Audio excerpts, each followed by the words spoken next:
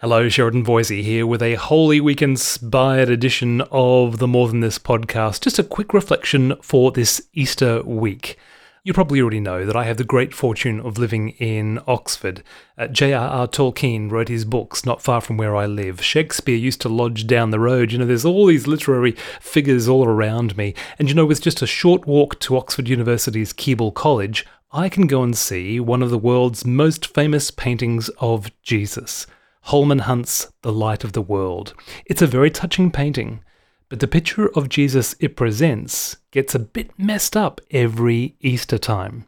That was what I shared on BBC Radio 2's Pause for Thought segment this week, the day that Jesus messed up his nice guy image. Lovely. So what are we doing on Pause for Thought? What are we thinking about this week? Well, it's Holy Week. Right. So it's, a very special week in the church calendar and, of course, for the culture at large as well. You are doing Easter egg hunts. Passover. Well, yes, but it's Passover tonight. And Passover, of course. It's the Seder tonight. Yes. Okay. So very big day today. For all of us, indeed.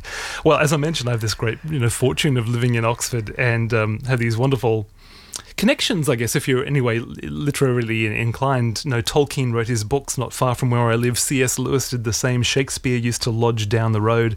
And with a short walk to Keble College, I can see one of the world's most famous paintings of Jesus, Holman Hunt's The Light of the World. It depicts Jesus in a dark forest wearing a white robe and holding a lantern.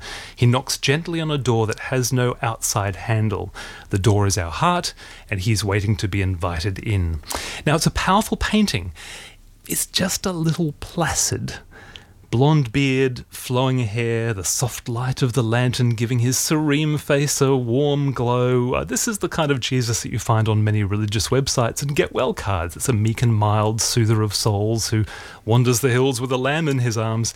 It's a nice image, but it's an image that Holy Week very quickly messes up. Holy Week begins with Jesus arriving in Jerusalem on Palm Sunday, yesterday. And then today, on Holy Monday, he makes his infamous visit to the temple. He walks into the outer court and he finds merchants doing a roaring trade in religious goods, and something in him just snaps. He flips over the money changers' tables, flinging the coins in the air. He makes a whip out of rope and starts driving out the animals on sale for sacrifice. Imagine cattle's rushing about and doves flying from cages and swirls of dust and bleating sheep and squealing children kind of scrambling after the flying coins. Meek and mild Jesus is being neither meek nor mild. The soother of the souls is raising a ruckus.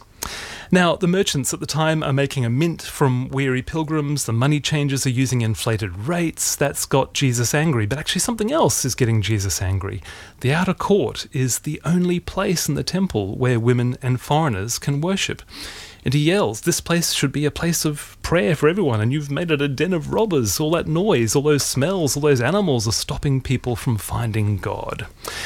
The troublemaking Jesus of Holy Week is a far cry from the soft-lit, serene face of Holman Hunt's painting, but maybe there is a link between the two. Holman Hunt has set his painting at dusk, suggesting that the hand that knocks on that door has been patiently knocking all day, and the hand wielding that whip in the temple so passionately will soon be pierced, bleeding, and stretched out wide.